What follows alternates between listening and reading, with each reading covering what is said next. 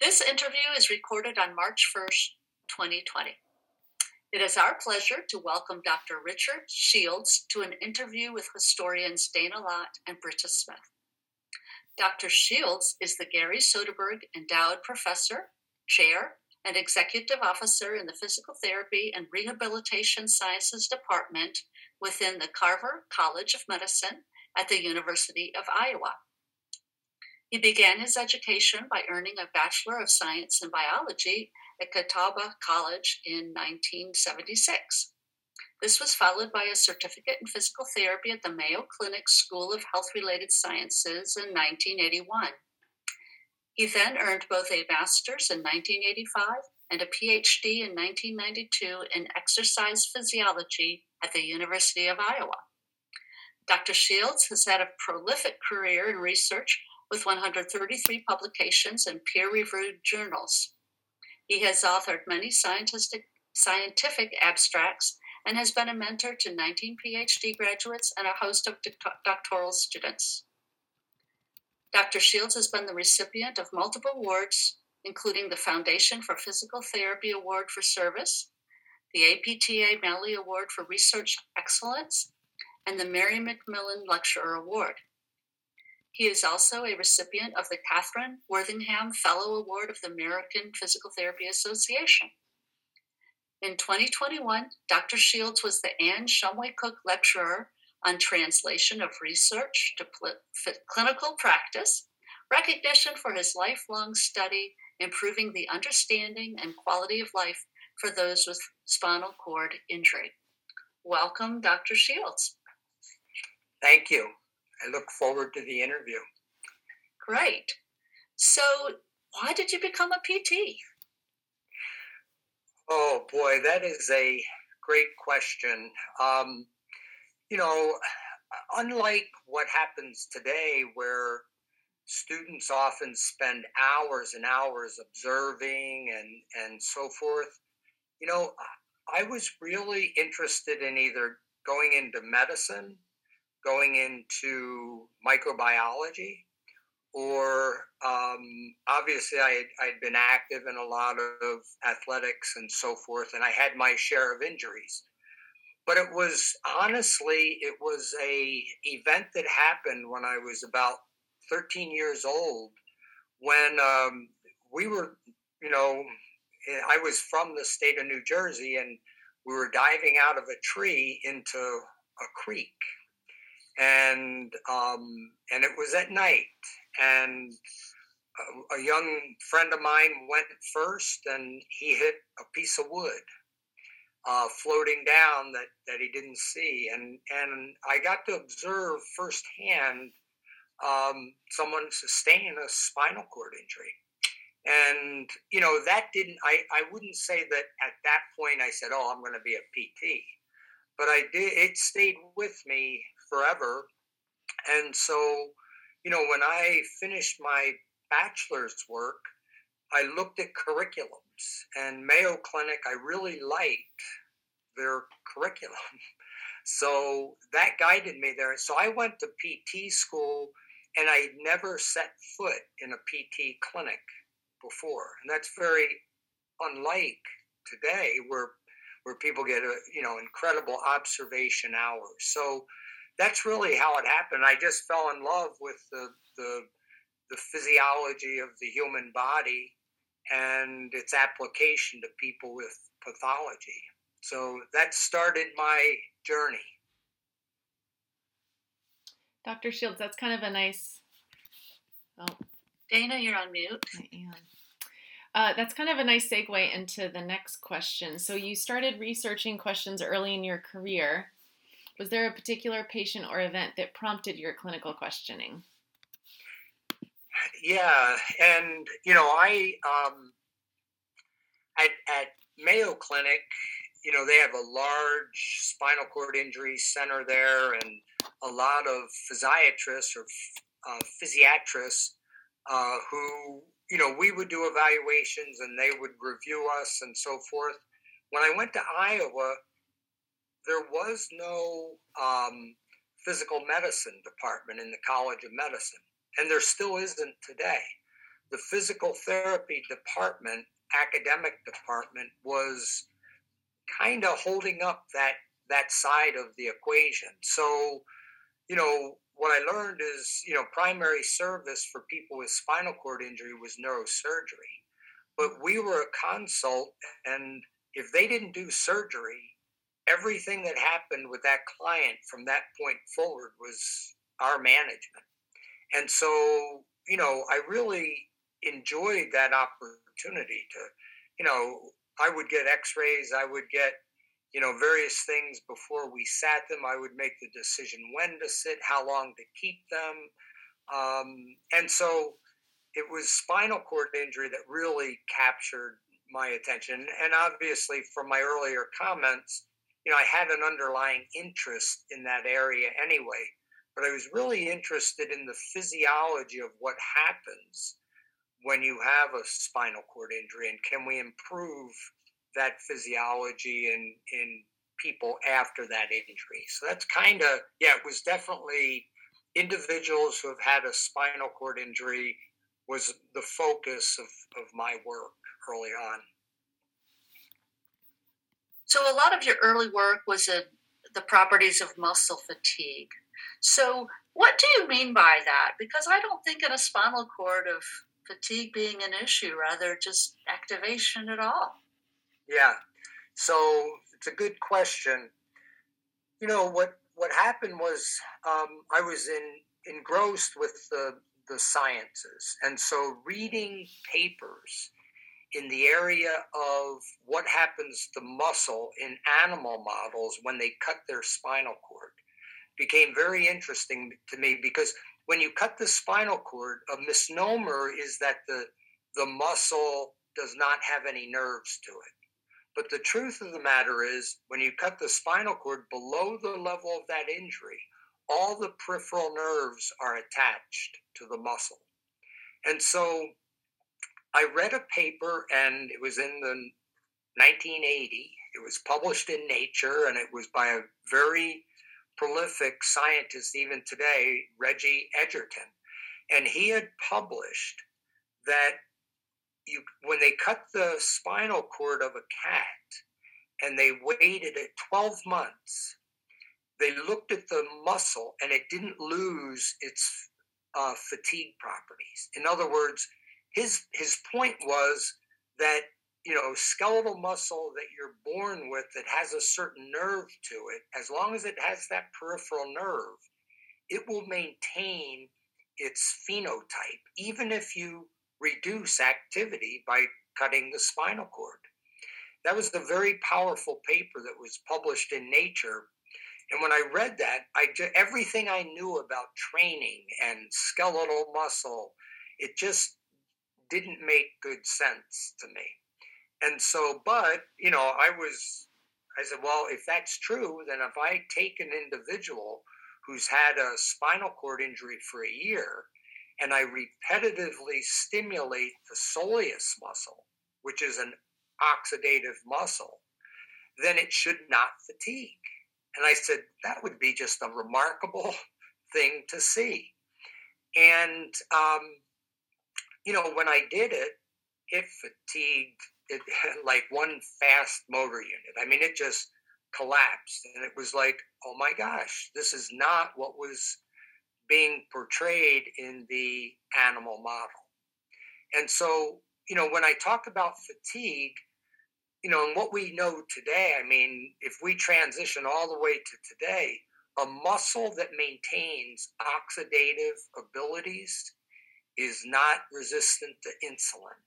It's a healthy organ. And we don't look at muscle, and I didn't look at muscle back then as, oh, well, if you're not going to walk, you don't need it. Or it's just a force generator. It's actually a very powerful organ that 75% of all carbohydrate that you eat is metabolized at the level of the skeletal muscle. So when I would be moving those limbs of an individual who's paralyzed, I kept thinking, he's 18. These organs are disappearing, and yet he's going to eat, He's got to have a healthy metabolism. And if they do lose that ability to sustain force or becomes highly fatigable, then in essence, you've lost the function of that organ. One of the major functions is to churn uh, energy, if you will, from food substrate. So that's why fatigue was much more meaningful, because it was an index, and it is today. It's a wonderful biomarker for health. I mean, if you look at elderly, the ability for them to sustain activity repetitively is a wonderful biomarker for the prevention of chronic disease. So back then, I had that notion that skeletal muscle is much more than just a force generator. When somebody's paralyzed in the 80s, it was more like, well, we're glad their muscles atrophying because it makes it easier to transfer. And while that might be true, there's some other physiological things that by losing that muscle tissue puts them at high risk for secondary complications. And they're 18 years old and they live a long life, but they suffer from a lot of other secondary events. I'm in the acute care setting, and I know that a lot of this is, we're talking kind of chronic spinal cord injury. How could this translate into clinical practice in the acute setting? Yeah.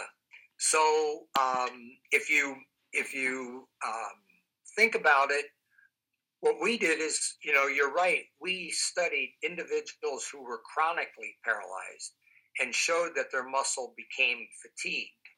But our control group in our very first work that was published in Journal of Neurophysiology, our control group was individuals who had only been paralyzed for 2 weeks or less. And that control group showed that they didn't fatigue. In other words, their muscle was still the way it was before their injury. And then what we did is I did a 12-year trial where we mapped out across time, when do these changes occur? And so the loss of that fatigue, that fatigability at about 6 months after the injury is about 50% there. At 12 months, it's there. So, they don't have to be chronic very long. So we think of chronic and we think of 5 years, 10 years, but the window of opportunity, I always said, I don't know if we should do this, but if we wanted to do something, we need to do it between the time of the injury and within 12 months, because that's when all the loss of endurance is happening. And what that really means is you're losing mitochondria of the cell. So as you lose mitochondria, we now know today that that's a very powerful way to produce things that are healthy in the endocrine system and so forth. So how could that translate?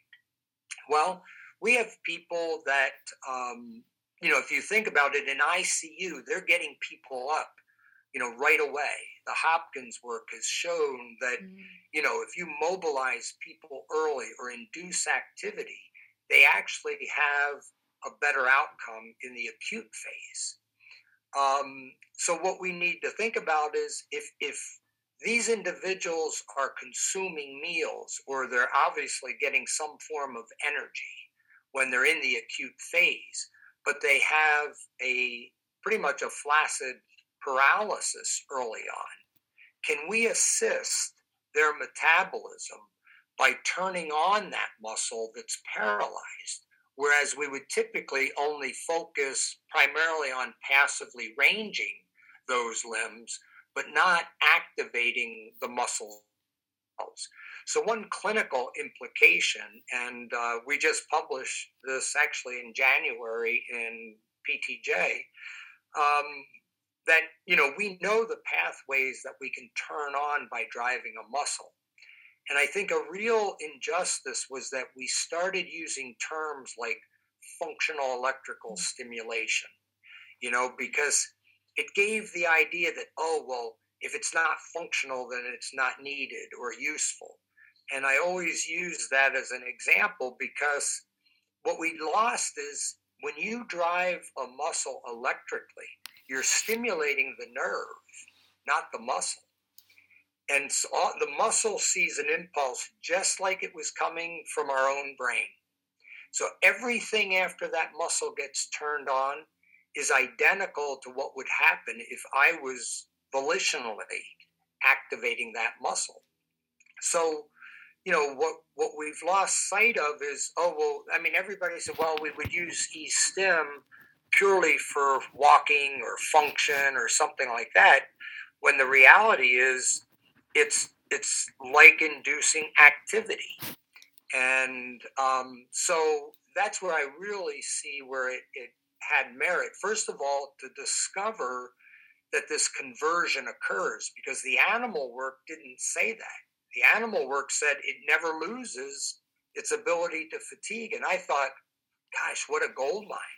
We could drive that muscle and it could sustain activity forever. And then when I realized, oh my gosh, this is not what's happening in humans. Their muscle is becoming fast, glycolytic, losing all their mitochondria, and becoming insulin resistant. And then that, of course, explains why hyperinsulinemia and diabetes is so rampant in people with spinal cord injury. So those are some of the early applications. Maybe we need to think about getting people on a course to preserve health of all tissues, even those tissues that they're not able to volitionally activate. Does it matter which muscles you activate? I mean, postural muscles or slow twitch or fast twitch or? Yeah, so good question. By the time 1 year goes, all muscles look identical in people with spinal cord injury. So they regress to a mean, which means they all become fast. So any of your slowest muscles, like the soleus muscle, which is a postural muscle, that becomes 100% fast glycolytic. So they no longer have variation in their skeletal muscles. So, but your question is really good, because the more muscle you can drive, the greater the effect could be on metabolism or taking up glucose after a meal. We always tell those of us who can move, well, after you eat a meal, don't lay down, go for a walk, do something after a meal. And that makes perfect sense, because you need less insulin, because if your muscle's working, it draws in the glucose in the absence of insulin. So you reduce your need for insulin. Well, individuals with spinal cord injury, what a wonderful opportunity, if nothing else, to knock down their insulin peak after they eat a meal by just activating their musculature in a pretty straightforward, simplified way, without high-tech equipment, just turning on the muscle, just like somebody fidgeting would do, where you're in some level of constant movement. So yeah, but the more muscle that one would drive, the better, because again, that would be like taking a walk. And so rather than just activating the calf muscle or the quadriceps, hamstrings, but it doesn't have to be in a way that generates a high force.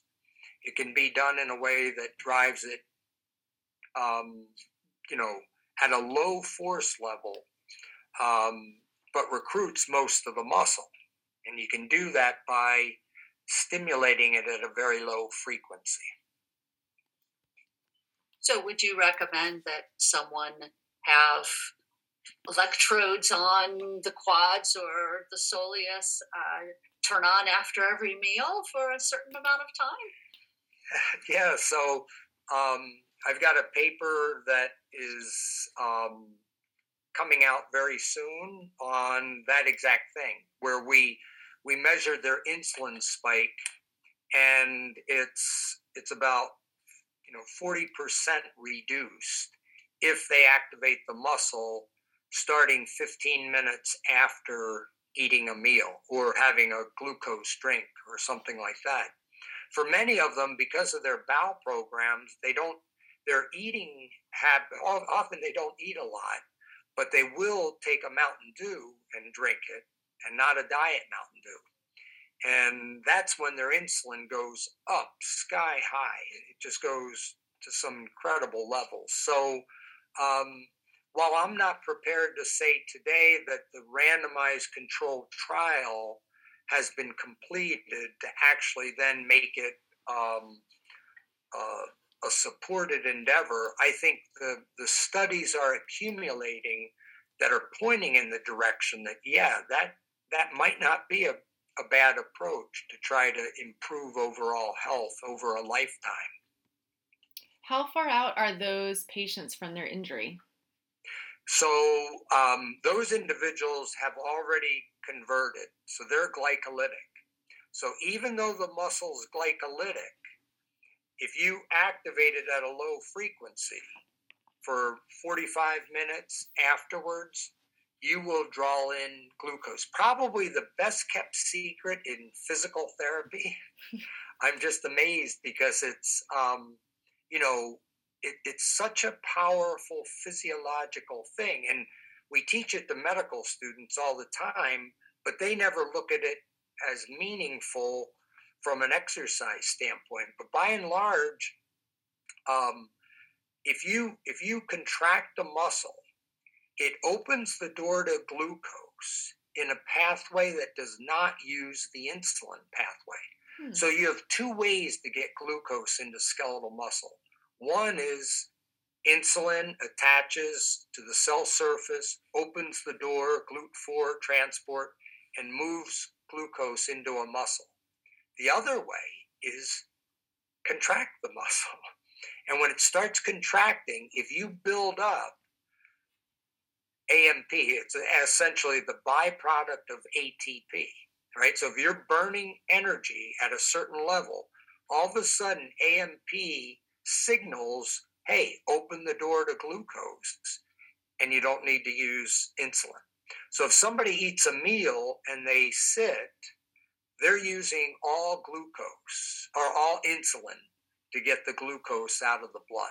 And what happens is you bathe that tissue with insulin enough times, and all of a sudden those receptors start to get a little resistant. And over time, you need more and more and more. To dampen that by having activity, then you don't rely or lean so heavily on the pancreas to provide that insulin to get the glucose, if you will, out of the bloodstream. So injury, they're perfect for this because they don't have a choice. They may, especially an individual with quadriplegia, who only has, 15% of their muscle mass. Lower level paraplegics can do upper extremity types of cycling and things like that, which is really a wonderful approach. But the people up around C6, there's just not enough muscle mass. So to drive that electrically opens the door to that approach. So during your lecture at the Anne Shumway Cook presentation in 2021, you talked about deprivation of sensory input, of, I believe, skeletal muscle sensory input that produces changes of cognition and metabolism. Could you explain what sensory input you're referring to? And is this tactile or the muscle sensation of contraction or proprioceptive, or how could you explain that comment? Yeah, so, what we always think about is when we activate muscle, because we see it move, we never think about what we're putting into the spinal cord. And if they have a spinal cord injury, it's not getting up to the brain. But if skeletal muscle is an organ, which it is, when it's activated, it produces, it's think of it like a master gland of the body. So skeletal muscle, as it contracts, it produces substances called myokines, and they're released into the bloodstream. And if they get into the bloodstream, they're very small. Things like irisin is one of them. It can cross the blood-brain barrier and influence the hippocampus of the brain. And lo and behold, that's the link that we've now discovered between exercise, cognitive function, dementia, mild cognitive impairment with aging, and so forth. We always thought exercise was increasing blood flow, and that's true, and that's beneficial, right? You can affect the blood-brain barrier by, having pressure increases each day. Increasing your blood pressure through exercise is a good thing. But it's probably more about what muscle is putting into the bloodstream that then is crossing the blood-brain barrier and influencing various parts of the brain, including the hippocampus. And so there's some very nice work, tracing these substances that are getting released. And I mean, if you think about it, we're in a whole new world because what gets released from muscle, and you think of it as a secretion into the bloodstream, are things like microRNA. I mean, think of it like a little virus, but it's a good virus. It's one that can cross into the nervous system and turn on receptors.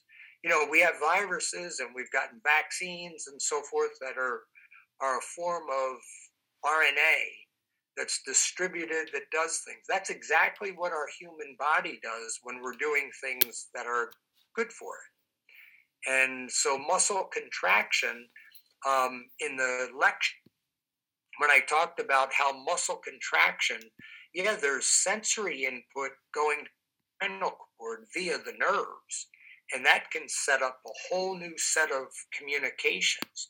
We remodel the spinal cord below the level of the injury.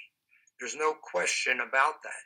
But even more importantly, muscle is an organ that releases these compounds into the bloodstream and therefore have the potential to influence a 16-year-old who, 40, 50 years later, maybe doesn't develop mild cognitive or more severe dementia. And some of the early data and studies vary, but many suggest that people with spinal cord injury have a reduced cognitive function. And I wonder if that is because they've had a lifetime of reduced activity, especially of skeletal muscle. So one of our hypotheses on a grant was, can we influence that pathway? And that's what we published a paper showing that we could increase the activation of the gene that makes that substance, that irisin, that is released into the bloodstream by electrically exercising the muscle. That's a nice segue into the next question about epigenetics. So exercise can change genes, right? What does that mean for physical therapy? Wow, that's when I fell into and again, you might say, geez, you did your PT in 81, you did your master's in 84, you did your PhD in 89. They didn't even have the human genome figured out, But one of the things that I did learn is that, a card-carrying genetics specialist is only as good as the last time they were updated because things change so fast. And so, because somebody said to me, and I can remember in my lab when I said, okay, folks, we're moving into the genome and we're going to put all our emphasis in doing this. And these analyses are really expensive, but they're coming down. And I mean, they looked at me like I was absolutely crazy. I mean, they said, we're going to what? We don't do genetics. But, the truth of the matter is that world changes so fast that if you're into the literature and you're up to speed with what's happening and you learn the skills, everybody has the lifelong learn or they're out of it.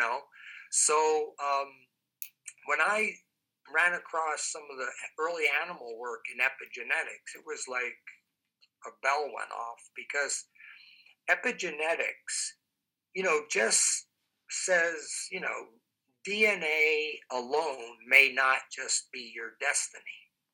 In other words, we were always so locked in. Oh, you were genetically disposition to have this.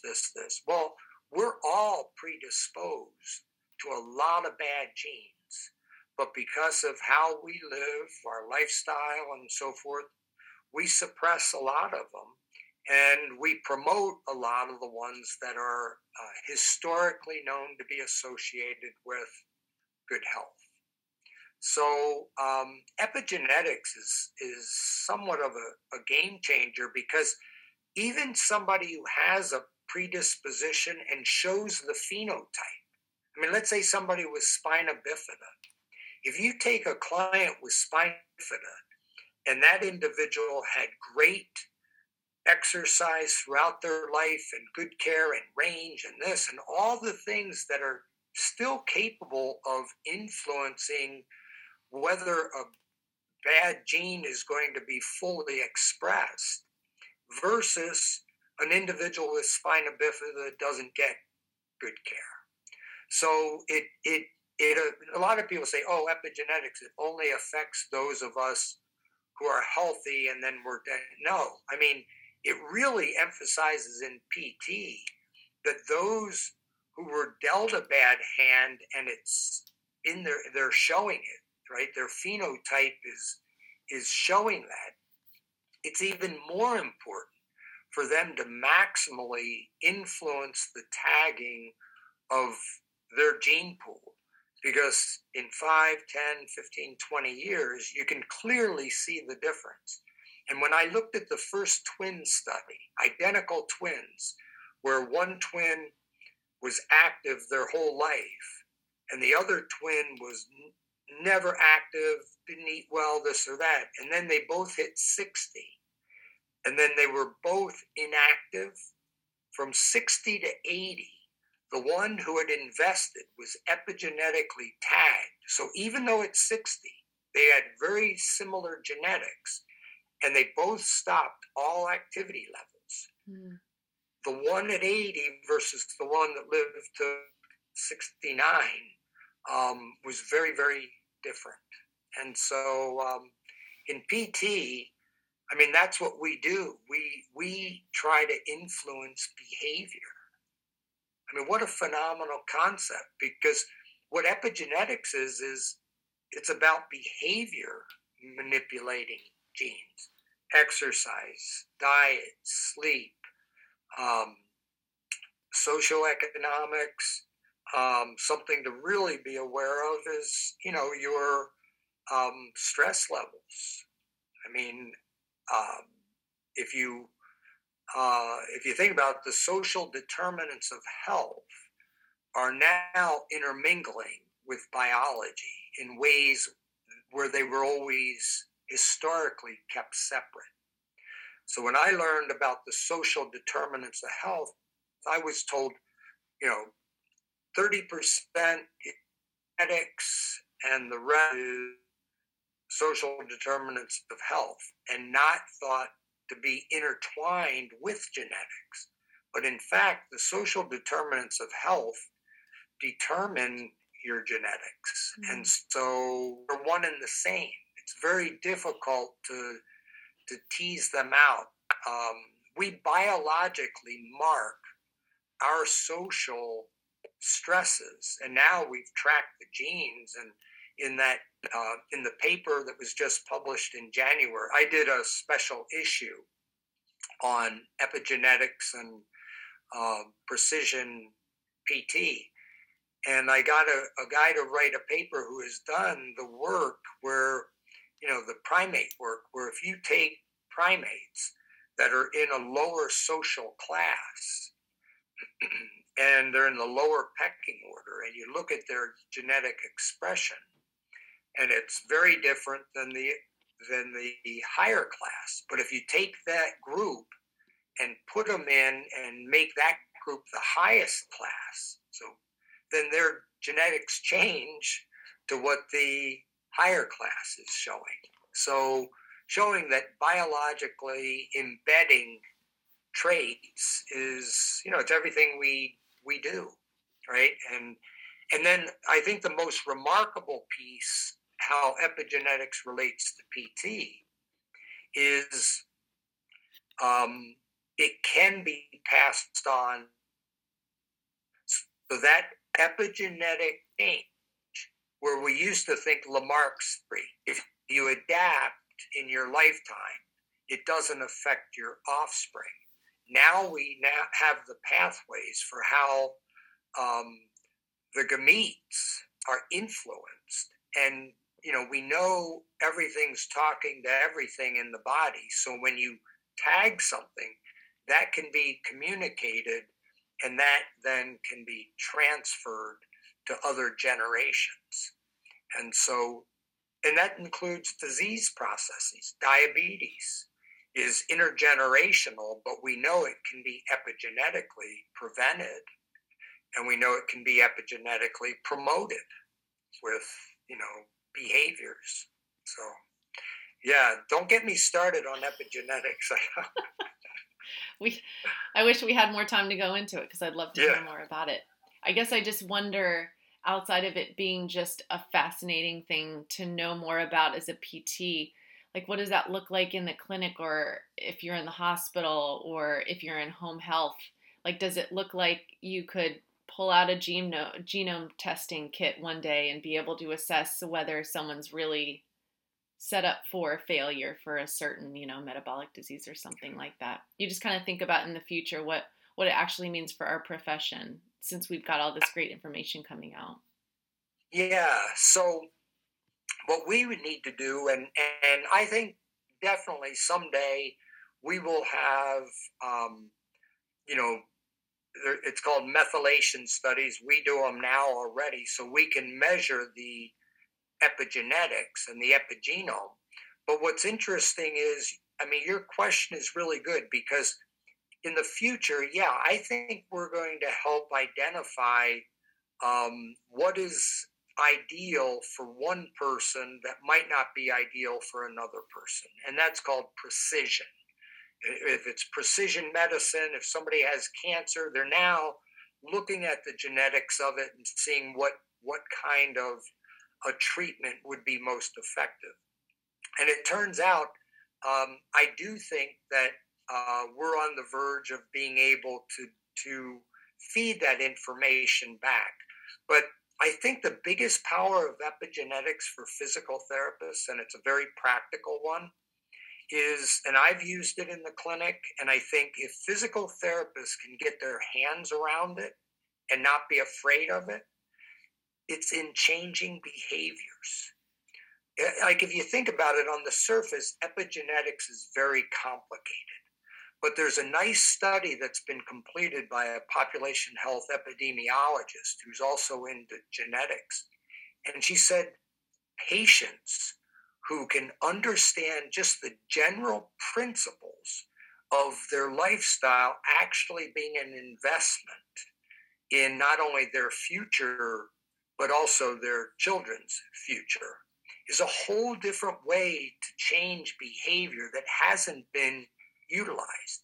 If you look in the clinic and you say, I used to walk through the clinic and ask PTs in our facility, what percentage of your patients do what you recommend? Mm-hmm.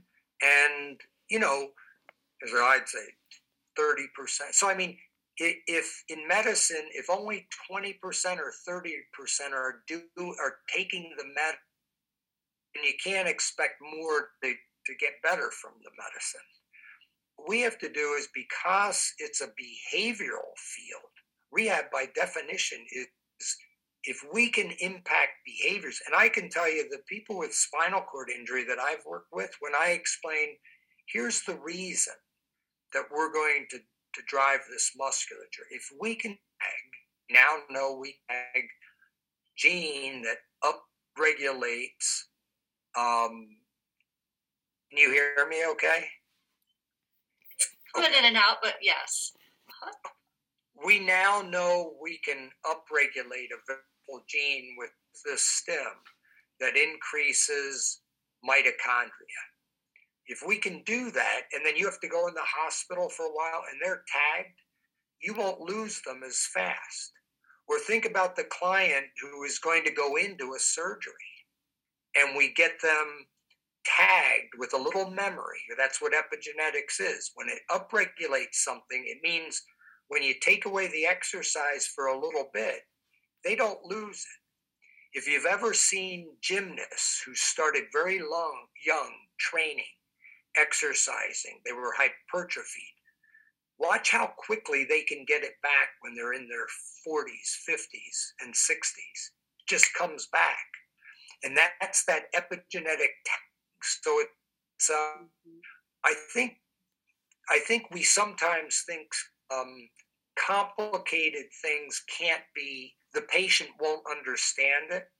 But if we reduce it down to very straightforward concepts, then I think that could have an impact on PT today.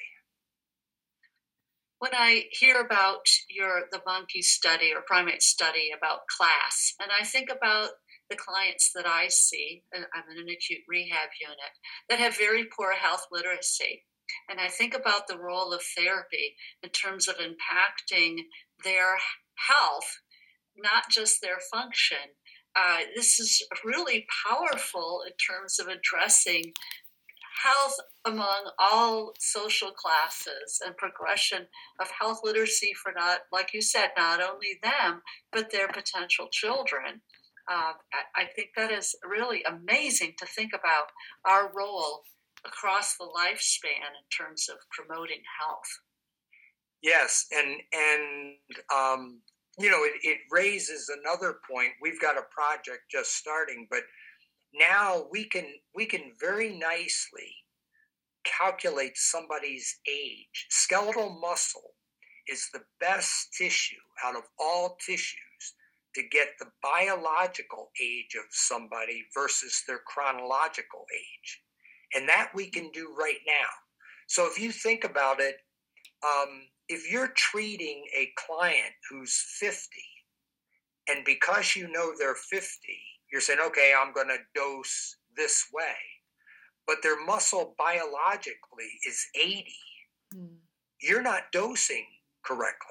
Or if you flip it the other way, you have a 60-year-old whose skeletal muscle is biologically 35, then you're underdosing that client. And we do know that the class can influence the biological age of skeletal muscle. And so, it comes back to, can we be more precise rather than, I did this with my last 50-year-old, so I'll do this with this one, at the level of the muscle. And we're very close to being able to biologically age skeletal muscle as a biomarker. That it's not going to be next year, but that's the type of thing that if nothing else, as PTs are learning today, and in our academic program, we teach. You've got to dig down to try to figure out the biological age of who you're treating, because there's a lot of variation, just as there is a lot of social inequities and so forth that we have to try to get our hands around. My mind is blown, Britta. Thank God we're going to edit this podcast right now, but I just had to say that. This is blowing my flippin' mind. This is crazy. Oh my gosh. And I thought my mind It was is. blown when you were talking about how your study completely was separate from the findings of muscle fatigability from the one in the 80s. I was like, whoa! And now I'm just like, chronological versus biological. This is so like how then can we assess patients' biological versus chronological age currently? So I think PTs are phenomenally prepared to do this all the time, right? I mean, we can if we know that the oxidative potential of muscle or oxidative potential of the whole system is really important, then we can do 6-minute walk tests. We can do repetitive activation of the musculature, whether it's on an isokinetic device or something else, or just cycling, or I mean, getting that assessment. What can they hold their heart rate at to sustain a workload for 10 minutes, 15 minutes, 20 minutes, 30 minutes. And then, actually looking at clearly their anthropometrics, like how much percent body fat, lean mass. I think all those things, what we're going to end up finding is all of those things that we do, whether it's just we have to make sure we put people to that test, right? So if somebody comes in with an orthopedic low back problem, we still need to assess their overall health for sustaining activity, because that's their biological age. Whereas if we just get in and start, pushing and pulling in the lumbar spine, that's great for the pain relief. But how old are they from a physical capacity standpoint? And the same thing with an individual with spinal cord injury.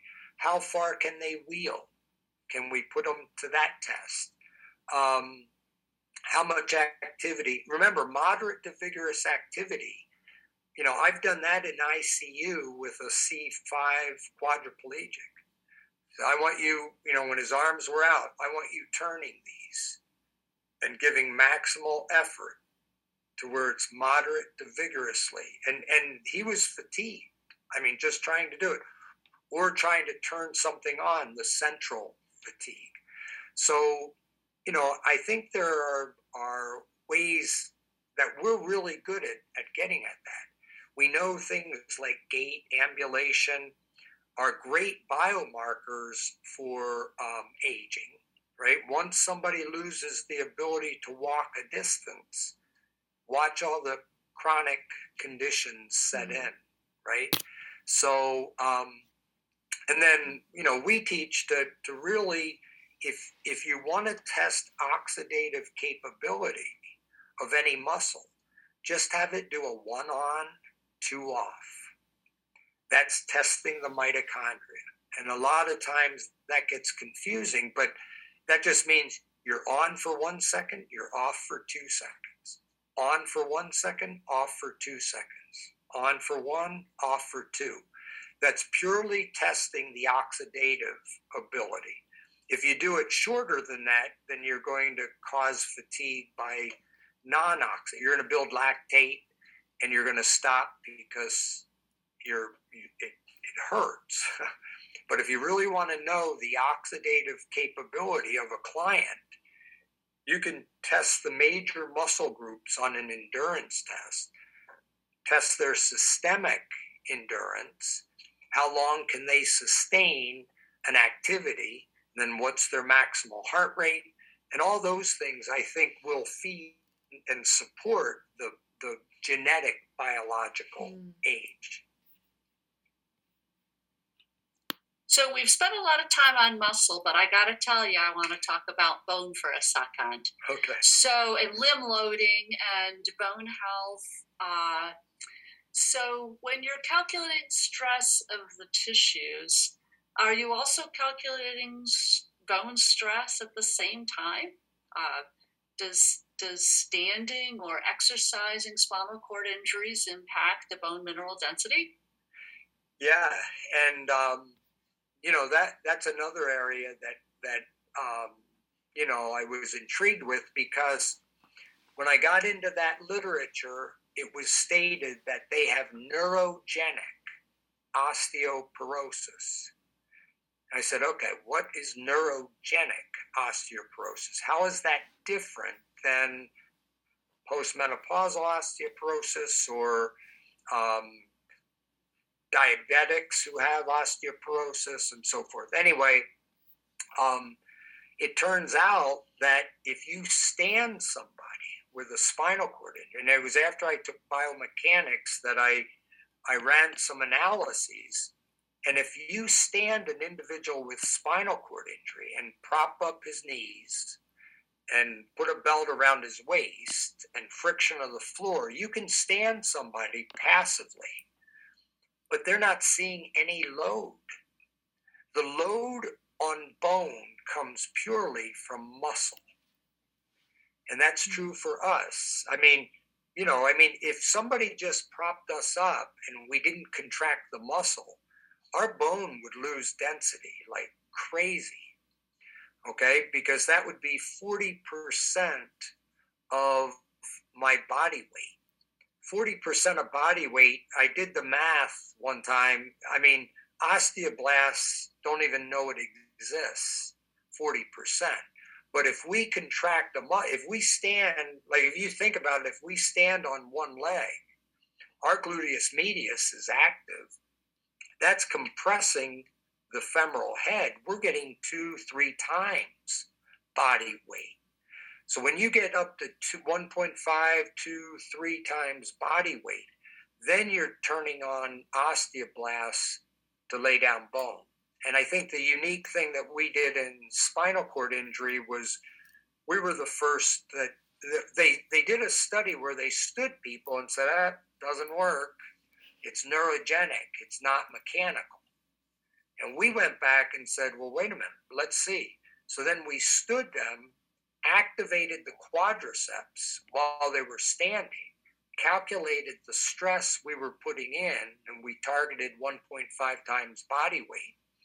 And we did this with acutes. So they had good bone to start, and they didn't lose their bone density. So we maintained 36% of the bone in people with spinal cord injury if you superimpose the muscle force on top of the standing. So yeah, muscle talks to bone. Remember, it's overlying the bone.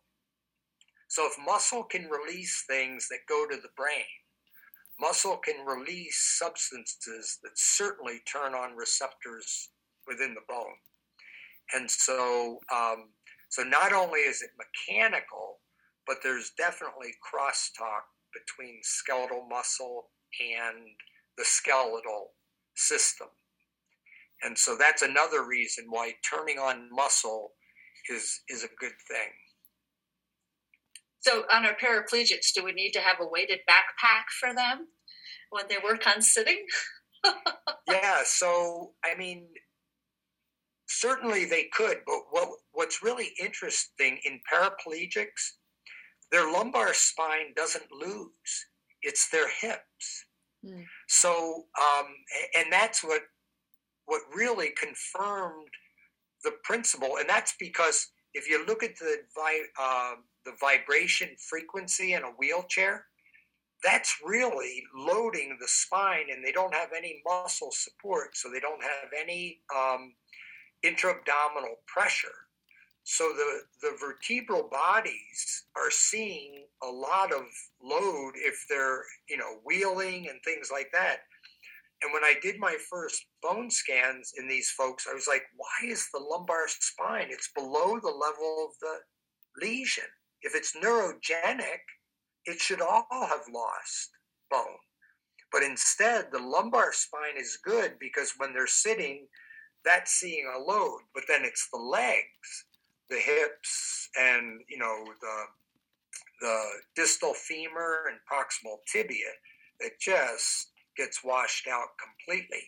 And in those cases, standing and activating muscle, your recommendation of putting a backpack on, like let's say you stood them and put a load on, the problem is it still is not going to come close to muscle because muscle works at such a mechanical disadvantage. Muscle has a moment arm that's a centimeter that has to offset torques when you're standing that are a foot long. So it would be hard to do it with loading them. It'd be easier to do it if they can activate their muscle. Or another alternative, and we've published some work in this, is vibration. You can induce vibration into the lower extremities when they're standing, and that's another way to stress the bone. What about electrical stimulation? And if so, are there parameters or suggested guidelines to follow for using e-stim? Yeah, so we've published several papers where we stand them and then we stim to get the muscle force, and then we modeled what the load was, and we did 1.5 times body weight when the muscle was on. I would not recommend doing that in somebody who's chronically paralyzed. We only did that in people that we started within 3 weeks after their injury. So, in other words, we were starting with good bone, and we could prevent it from being lost. I've not seen any compelling studies when the bone is 40% gone that it's restored it to a level that it's improved the strength of the bone. So, and some studies will report, well, we had a 70% increase or something, but a little increase of nothing is a lot, right? If you have very little bone and you double it, but it doesn't matter because there's so little there to start, it's not a lot. And another way to look at it is, your quadricep is made up of 1,000 fibers or motor units. If you had one fiber working in your quadriceps, you can't do anything with it, okay? If you had 100% increase and got 2, you still can't do anything with it. And so when bone is so far gone, and even with postmenopausal osteoporosis, what all the interventions do is they try to reduce the loss. None of them have really successfully put it back on. You know what I mean? So in spinal cord injury, the way to keep bone in bone is to start when the bone is still good. And that comes back to the first question. How would this translate to be thinking tissues act, even though they're not going to be walking or, going to be doing certain things. So the fact that we can do this now just means we have to make sure we don't get ourselves in trouble and do it in people who are severely osteoporotic, because putting those loads on will fracture the bone. And so in all of our papers, we really put out there, look, we've only ever done this. I would be so nervous putting those kinds of load in people who are chronically paralyzed. Now, chronic paralysis, we can put low loads, which is low frequency stimulation, low load, but we recruit the whole muscle. So you can recruit the whole muscle if you turn up the intensity. If you spread out the frequency, you never fuse the muscle. And so if the muscle isn't fused, you keep the force down, but you can get all the good things out of that muscle at a lower force. So. And for those patients whether it's acute or chronic, they have to have some sort of activation. You can't just slap an e-stim on someone and have that be the muscle. Or you're saying that can act as the muscle that improves the bone. Okay. Yeah. Everything we've done has been in people who are clinically complete. We don't detect anything. What they can't have is a conus medullaris lesion, right? In other words, they have to have peripheral nerves, so the lesion, like a cervical lesion, a thoracic lesion, as long as they have their peripheral nerves, then we can activate the muscle.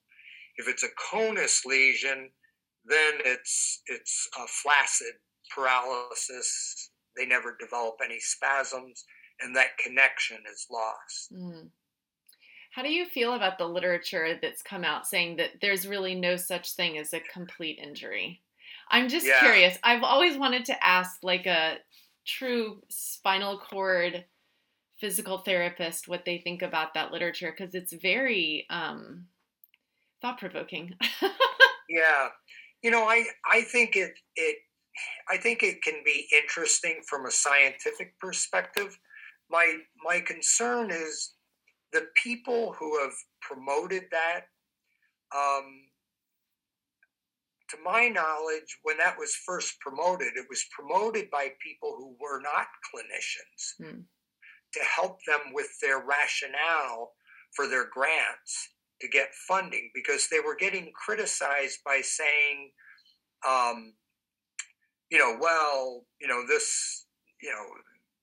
many of these people are actually incomplete and so forth. So they said, well, everybody's incomplete. Nobody has a complete lesion. On the other hand, I've treated 2,000 people with spinal cord injury from day one all the way out. And in my hands, I don't think if the appropriate neurological assessment is done, then that a clinically complete person, the probability they're going to stay clinically complete forever is very good. But it takes a lot of careful early evaluation, including anal reflex, bulbocavernosus reflex. You've got to know when those return and do a real thorough exam. But in my practice, we could debate, well, there's still a strand getting through the spinal cord, or there's one axon connecting. And that's great. I always worked under the premise, if I can get something moving, I'm going for it. I'm going for it with a vengeance. But in the meantime, I've got to get them going so they don't get secondary problems. So, but if I think the debate is in favor of those who are interested in regenerating walking pathways. But in the end, we have a lot of people who don't regenerate those walking pathways and are suffering from diabetes, osteoporosis, and all the other secondary problems. So, I think there's life for both of those philosophies, but you have to be willing to say, you can't take somebody who's chronically complete and just keep going after something that isn't robust enough. So if there's one axon, just like if I have one motor unit and I can create a little fasciculation in my muscle, and I can only get, even if I can get 5 of them, in the end, it's not going to get me where I need to go for my best health. Now, if somebody's incomplete, if I find something, even on the sensory side that's incomplete, I go after that. And because all that says is at the time of the injury, this spinal cord wasn't as damaged as this other one that I'm not getting any measurement of anything getting through. And, and then you follow them very, very closely, and you come to the determination that,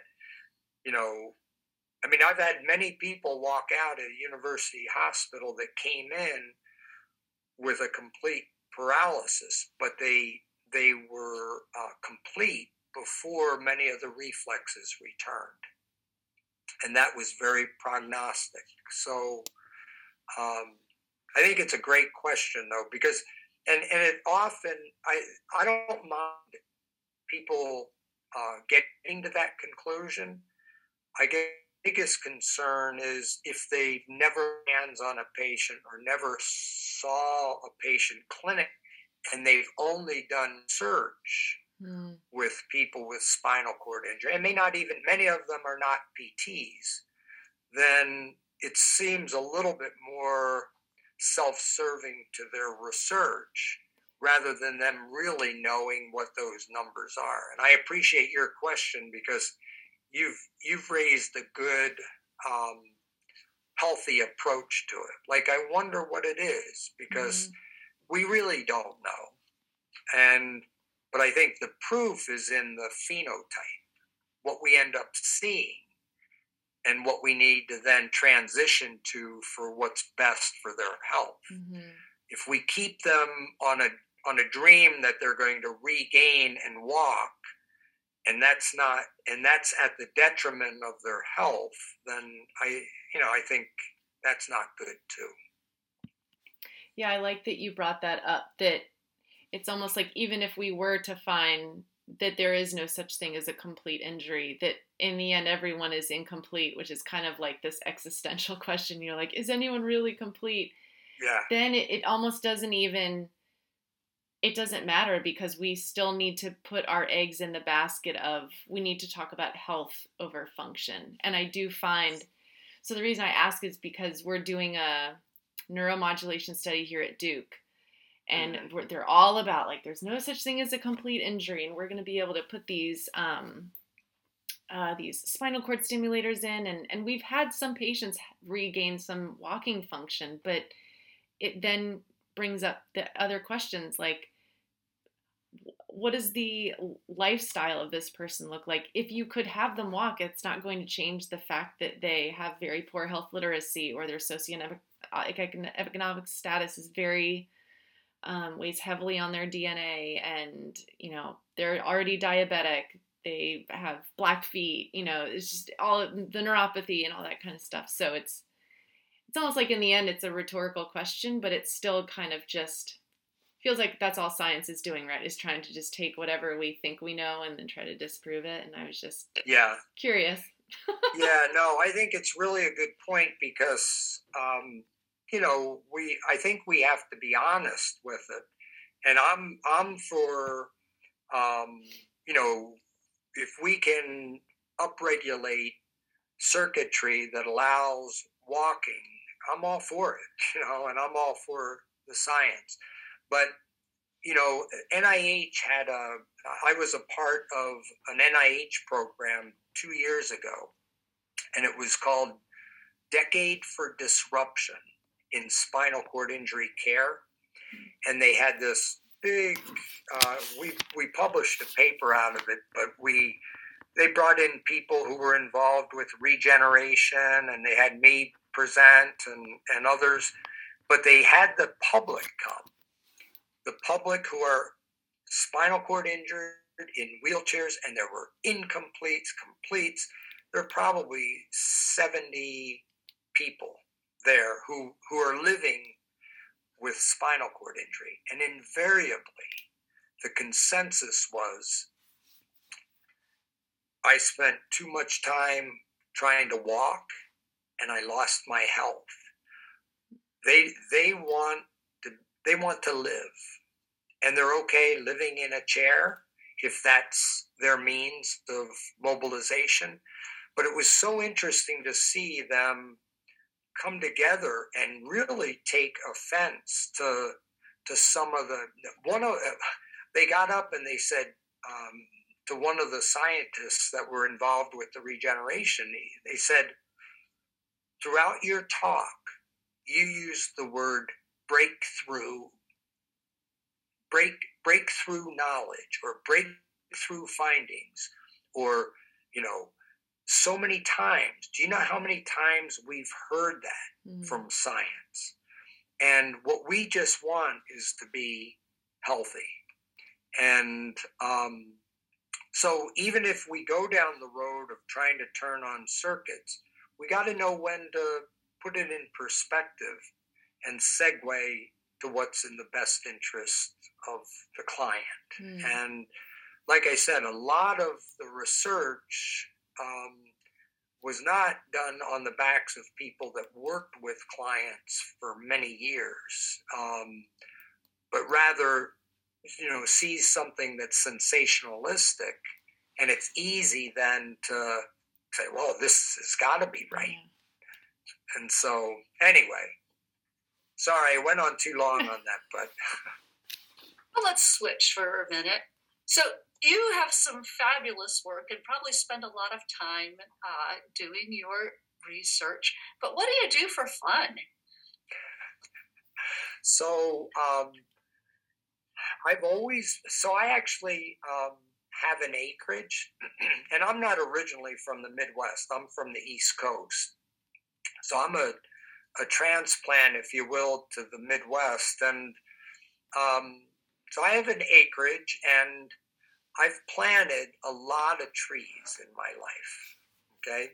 Probably more than I should have. But 30 some years ago, I planted 3,000 trees. And I've had the opportunity to see them come to fruition. It's actually easier raising trees than it is children. I did discover that. And I had three children, and my wife and I have an acreage here. So that's always kept me busy. So we do a lot of growing of vegetables and stuff like that. But I also have over 2,000 pine trees. And so I planted those when it was open acreage, and now it's a nice forest.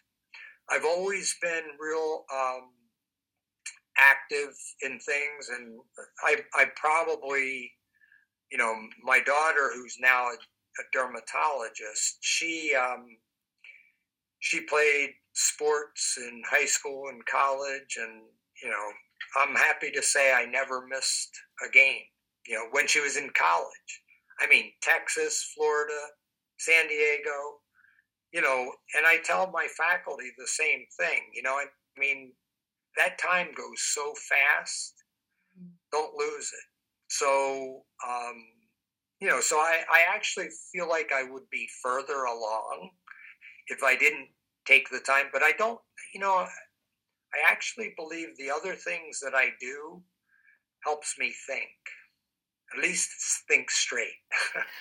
I could be out working on the acreage or running a chainsaw or something like that, but I'm usually come away with an idea or something somewhere. And then the last thing is I do like to read, and I also like to exercise. Surprise, surprise. So I've done a lot of triathlons in my time. I usually bike about 3,000 outdoor miles a year, and I hope to be able to try to sustain that. As I'm getting older and older, it's getting harder and harder. But I did find that, I always used to think it wasn't about the bike; it was about the engines, the muscle. But now I'm realizing that I can buy speed. So I'm starting to get bikes that are much more expensive, almost the price of a car. But they're much lighter, and they're carbon, and they're this. And I also have a bike that fits into a suitcase that I've sent all over the world. And every place I go, even CSM, I send it, and it breaks apart, and then I have to build it up in the room. But So that lets me get that work. I'm not doing triathlons anymore, but I still run, but not as far and as fast. So, but raised 3 children who are, one's at University of Wisconsin. She's a dermatologist. Connor is the cybersecurity expert in Miami, and my third son is a vice president of a bank. So they're, but yeah, I mean, I think those are pretty much the things that I do. I like to write. What kind of bike do you have, Dr. Shields? I have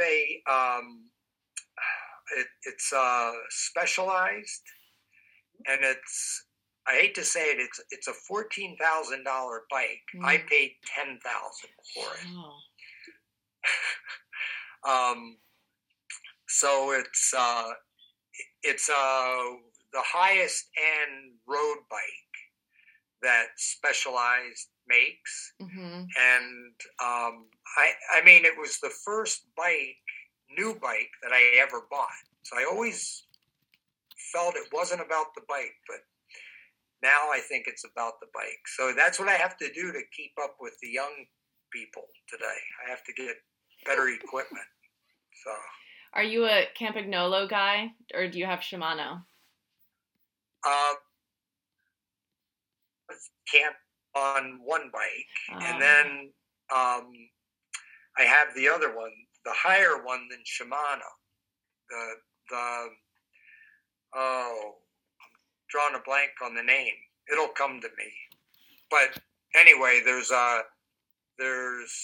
in 2014 when I bought this bike, it had the highest end system on it. It's one above Shimano. Is it SRAM? SRAM? No. No. No, it's above that. It's gosh, I'm drawing a blank on it. Well, I'll give you a distraction. Okay. What type of pine trees? I'm from Georgia, so okay. Pine's important here. Yeah, so I planted white pine, and the white pine, they're the ones that they have the long needles, but they're soft. And then what I did is I planted them in strips, 5 feet apart, but then every 3 feet, which is too close. I planted them. So for years I did Christmas trees so that I could thin them. So every year when a pine tree grows, it sends out its swirl. And then in June, you have to cut it back. You prune it. And then that's how you make a nice full Christmas tree, So, so I did that for years and sold Christmas trees just so I could thin them, because I had to thin them out of the forest. But yeah, and then we had it. We did not have the attrition that we expected, so they all lived, and so eventually I've probably over 500 that either died or something along the way. In fact, last weekend I was out there, cleaning the forest. So, yeah. Excellent. Well, I tell you what, this interview has been fascinating. You've kept Dana and I on the edge of our seats, and as Dana says, mind blown. So I really appreciate you taking the time and energy to meet with us tonight, and look forward to seeing you at CSM again in the future. Yes, me as well. I enjoyed talking with you. You're a very good audience. You're very attentive. Thank you. And we asked lots of questions. Yeah, good questions, and I actually enjoyed it. So thank you very much. You're welcome. And have a great evening. You too. Bye. Bye.